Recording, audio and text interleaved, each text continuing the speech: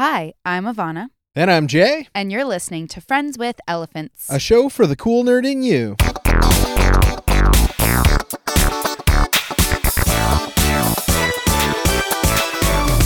It's Season 2, Episode 25. It is. Welcome back to another episode of Friends with Elephants. Look at this. We're still here. What? So exciting. For today, we have a mini-sode. Again, you say these mini-sodes, you know it's going to be longer. It's mini compared to normal. We have two things that 2 we are segments talking about. instead of 4 segments. It's mini. Okay. All right. It's mini for us, but guaranteed it'll probably be longer than 20 minutes. Oh, yeah, that's for sure.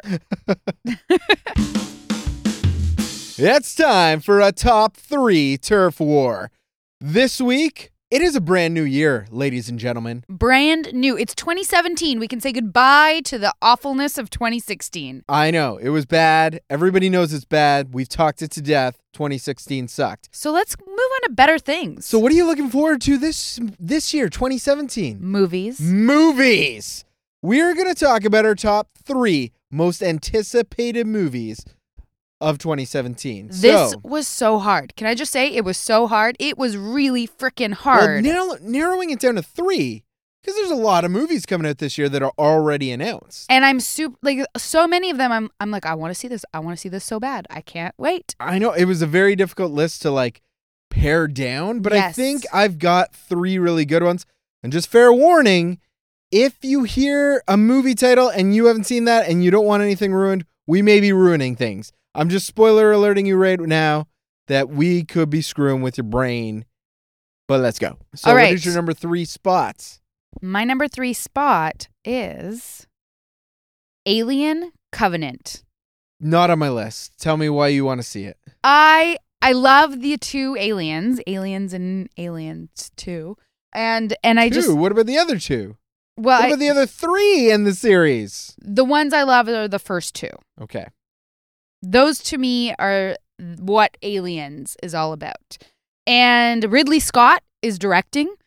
Yep, he is back at the helm doing probably another slow burn. Uh-huh. And I love slow burn, scary movies. And I just think that the plot is kind of interesting because this time, a ship that they're on, they think they discovered a paradise, but actually it's a dark and dangerous place. And its sole inhabitant is a synthetic named David, who is played by Michael Fassbender.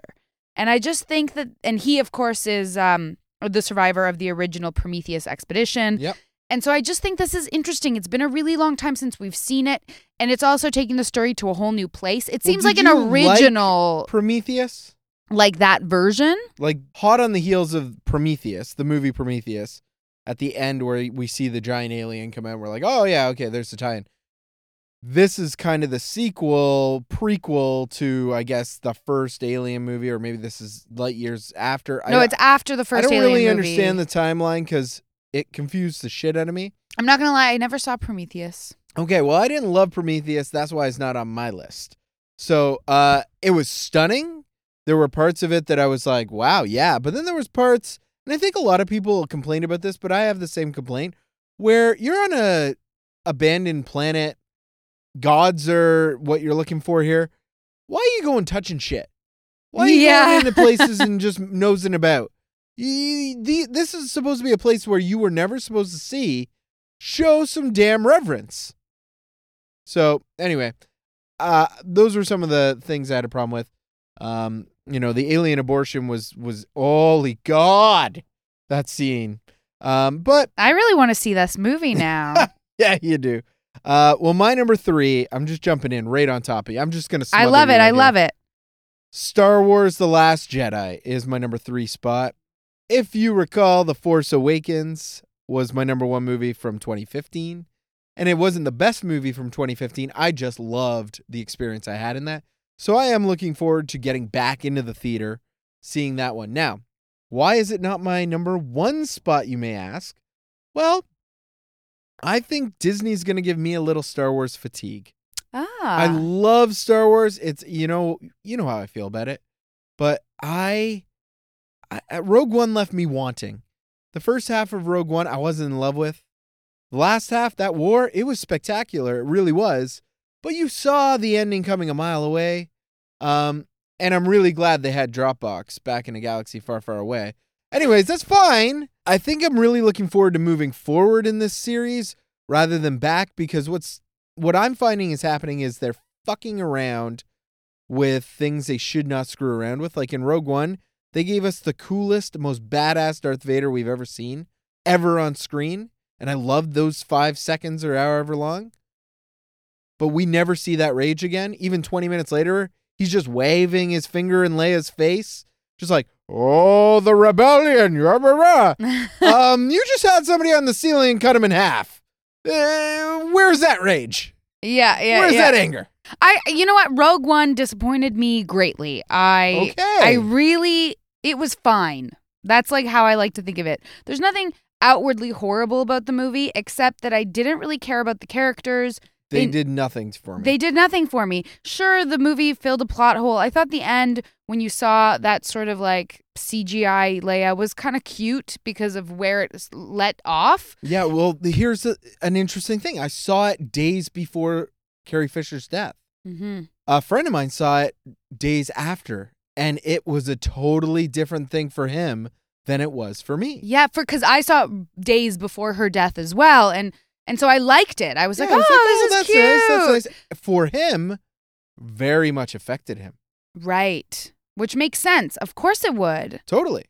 And then to like recreate her in this way where she's not really the way that she is, that I could totally see that being really just hitting your heart.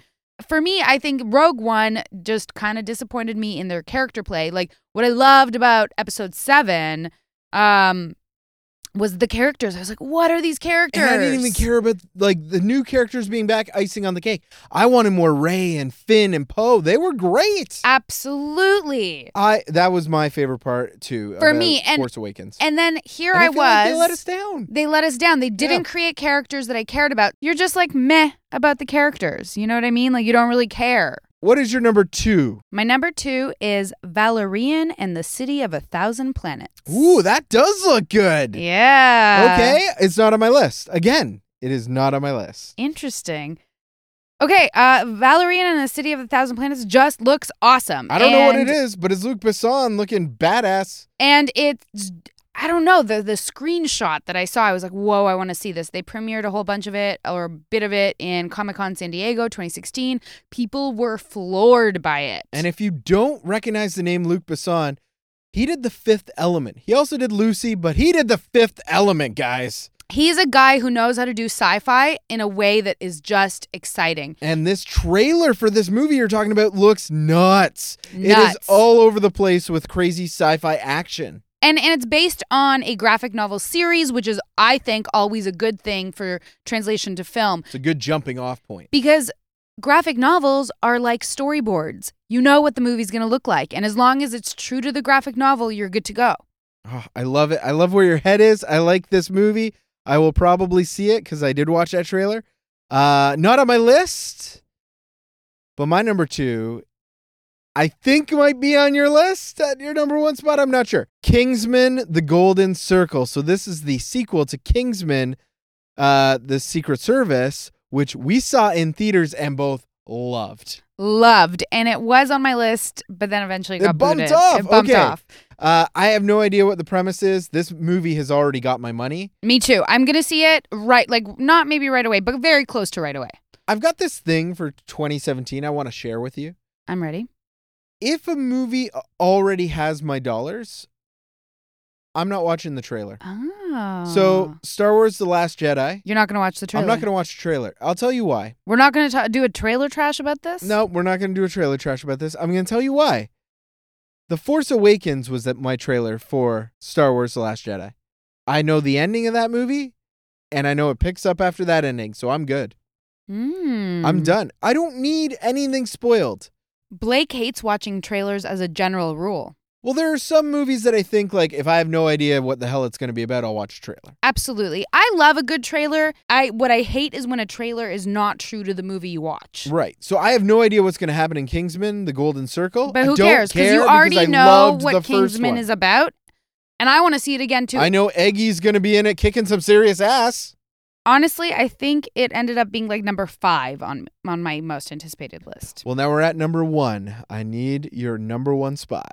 My number 1 spot is a thriller. And I know we're not going to have the same number 1 because I don't even think you've seen the pre movies before this one, but go ahead.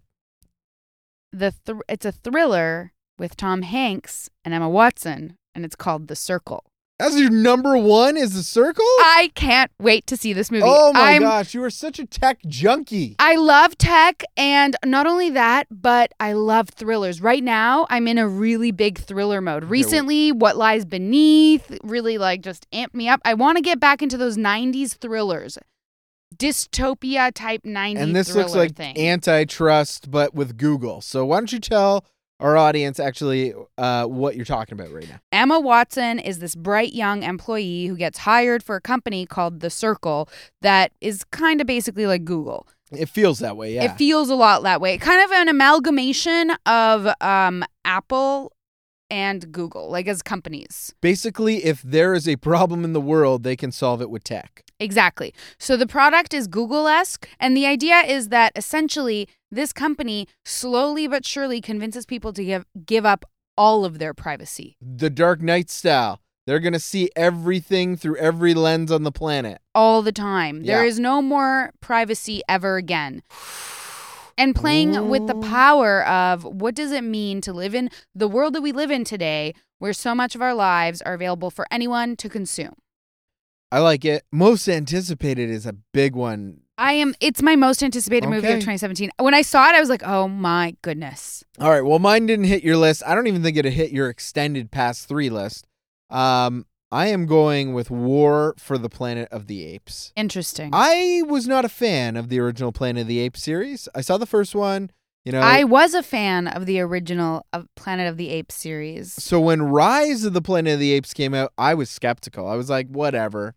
Sure, Andy Serkis, you can do stuff. I get it. I was super skeptical, partly because of the CGI. So I went and saw that, and I saw it with my buddy Chris, whose studio we are recording in today. Mm-hmm. And I saw it with Chris on my couch. And let me tell you, there is a scene in that movie, and you will know this scene if you love this film, where Caesar speaks for the first time.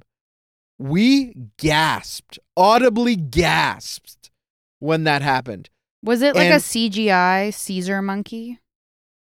Yeah, but he looks very real. He doesn't look like he's a CGI monkey. They did a great job putting these characters together. Not in the trailers, they didn't. You have to see the movie because it's all about the character of Caesar and his relationship to the humans. Because I loved the original Planet of the Apes because they were in ape monkey suits? Yeah, that was part of it. I liked the movies. I like sci-fi a lot. It's a genre I really enjoy, and I thought the twist at the end was really good. But for me, I need to feel like I can touch something. And we'll get to that a little bit later. You can definitely feel like you can touch something. Not from the trailers. Not from the trailers. Watch the film. And then Dawn of the Planet of the Apes came out, and I was like, there's no way. There's no way this will be as good as Rise. And it was as good as Rise. I've probably seen them equal amounts of time, and I loved Dawn. This massive war between... it was fantastic.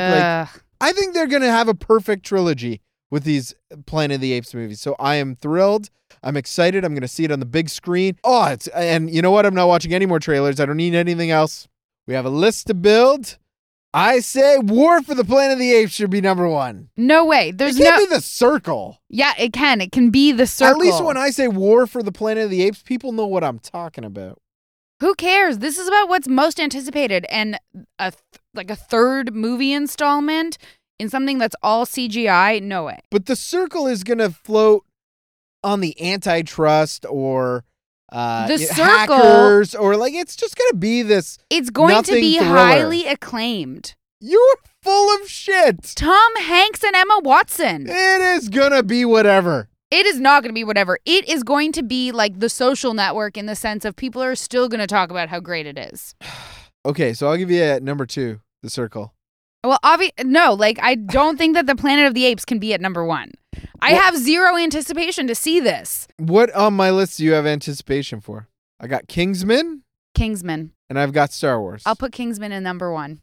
I have The Prometheus sequel. the Prometheus sequel, which I will give you. I will throw it away. Okay. Screw it. What else you got? What I want in there somewhere, ideally, is Valerian. I would put Valerian at number 1. I want to see Kingsman more than I want to see Valerian, I think. Okay, why don't we put Kingsman at 1? Which is weird because it didn't make my list, but now it is on my list. But now it's at number 1. Yeah, I No, know. no, it's not on yours. It's on our List. Yeah, that's true. I think Kingsman at number 1, Valerian number 2, and I'll give you The Circle at number 3. I'm so How about in. that? I'm so in. How about that? I'm so in. Okay, I'll give you this, and then you have to rub my feet for the rest of the episode. Yeah, that's not going to happen. You can ask Blake. I'm really bad at that stuff. No, I'm not asking Blake. Blake will just laugh when he hears this. Okay, so I'll count this down, I guess. So give me a drum roll. Number 3, The Circle. Number 2, Valerian and the City of 1,000 Planets. And the number 1 anticipated movie is Kingsman, The Golden Circle. Good list. Good list, and I'm glad we got to talk out a couple of the others on the list, too. Agreed. So it's perfect. Yeah, I just wanted to mention I also am anticipating for Baywatch. And Beauty and the Beast. Huh? I haven't been blown away by any of these live actions. Again, haven't watched any of the trailers. Don't care. Me neither. I don't care. Jungle Book was Jungle Book was amazing. It was amazing. Amazing. It was good. I've seen it like 7 times. What? Yeah, loved it. Oh my gosh. But you know what is not on either one of our lists is like Thor Ragnarok or Guardians of the Galaxy Volume 2, whatever I think Black Panther might be coming out. Justice League, Wonder Woman. None of these superhero movies made our list. Because you know what? At this point, we've seen them so many times. Fatigue. I'm like, meh, they're going to be fine. I'm going to watch them. They're not anticipated. I get it. It's time to talk movies. Last week, we asked you guys to watch Honey, I Shrunk the Kids, a 1989 classic. Rick Moranis at his Moranis-y, maybe? Yeah, he was pretty big at that time, I think. Anyhow, this is like a trip down memory lane to the years of when there was practical effects and no CGI. And I gotta say, a lot of the sets, a lot of the practical effects I felt worked really well. There were some effects that I didn't think worked. I didn't think, well, we can get into it in a second. What did you think overall about the experience? 89 was really sexist. Sure. And Sure. Their characters were less fleshed out than they are now. I think there were aspects of the movie that I just didn't love, and they all related to the characters. What do you mean? Like, you didn't think dancing in the kitchen with a mop added to her character? No. It's not that. It's more like the characters didn't go deep for me, or they seemed cartoony, or they seemed like they were fleshing out aspects of, like a checklist. Like, you're a 3D character if you talk about your feelings and you do something whimsical and you're also learn a lesson at the end. I also really didn't like, talking about characters here, I didn't like the character of Russ. Is that the neighbor dad? dad? No. So I really didn't like that neighbor dad. Yeah. But Russ is the older of the 2 boys. Oh, from the other right. Now, he is the love interest for older sister of the Moranis clan. That is correct. Can't quite recall his last. He's not so popular. She is. Yes. But at the same time, he does things that are weirdly macho in ways that don't make any sense. Hey, Dad, weightlifting isn't my thing. But then he saves the girl by giving her mouth to mouth, a very heroic moment, and ruins the moment by saying, when the kid asks, where'd you learn to do that? He's like, French class. And it's like so out of character for him to be that cocky, staring at the girl he likes, when he couldn't even ask her if she liked to dance before. Agreed. It was out of this world Looney Tunes. And that's what I mean by what I had an issue with when it came to characters were these weird, I felt like a lot of it was like check boxes. Like someone was like, I got to have this moment. I got to have that moment. That character has to say something like this. And if I do all these different things, that's going to equal a 3-dimensional character. But in reality, right. Nobody thought about who is this guy and what would he and wouldn't he do in a scenario? With that said, the most fleshed out character in my mind was Nick, the younger brother who was a science geek who loved. I loved him. Nick was a younger brother who liked science. He liked cookies a lot. Mm-hmm. He liked to swindle the neighbors. Yeah. He had enough confidence to push off a bully who lived next door. He really loved his father and what his father did, even though his father didn't spend any time with him. And he was responsible when, push came to shove. I thought he was a great character. He felt like the closest to a real person of all of them. Agreed. By far. Totally agreed. They gave him a lot of layers. I think actually it was kind of the opposite. I think they thought, oh, he's young. He's the young geeky kid. We don't need to give him layers. But in reality, that's what ended up creating this real character. Everybody else, they were like forcing layers. And you got, Dr. Slazinski, played by Rick Moranis, mm-hmm. who was basically a cartoon character. He was totally a cartoon character. He could have been Bugs Bunny. Yeah. It wouldn't have mattered. I think that was what they did in movies back then. Like, it's kind of interesting when you go back and you look at movies from the 89, 90s, all that stuff. At that time in Hollywood, they were picking up a lot of spec scripts. So, like, or scripts that were written on speculation, scripts that are totally original content in the sense of they're not reboots. We're right now living in the age of reboots and sequels and whatever. Right. So they would see something and go, oh, that's shrink original. The kids and they go through the backyard and everything in the backyard wants to kill them. Yeah, that makes sense. Yeah, and so then they were looking for all this original content. And sometimes when you think about all these sequels that come out and you think about the 90s when there was all these original stories, you look back at them fondly and think, the days of original content. And then you look at it. When they got the script, it was like, great original story. Let's just overlook the fact that there's this oddball character who has no depth whatsoever. He's not even going to have an arc because his whole arc is supposed to be he loves his family. But when he shrinks him, he just goes into science mode to get them back. And then he makes a bajillion trillion dollars off of this invention. Like, yeah, it wasn't really like, he cared about his kids enough to find them. I guess for me, it was like a revelation to sort of say, maybe original stories, while it's cool and I like them, it has to be more than just an original story. It also needs to be a fully fleshed out story with real characters and a story arc that has you on the seat of your pants or the seat of your chair. Or I don't know how you're supposed to say. What's the saying? Seat of the chair. Edge of your seat is the That's saying. What it is. Yeah. But let's talk about the edge of your seat practical effects, if you will. I loved. Did you like the ant and the scorpion? Yeah, I was totally cool with it. I was not cool with the bee.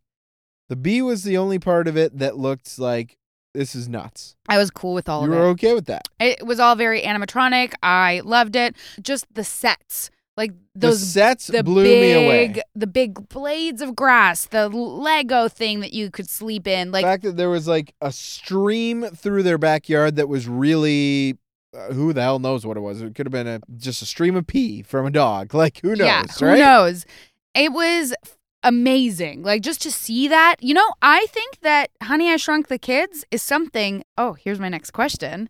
Do you think it should be rebooted in our age of reboots? No, it doesn't need to. I think it should.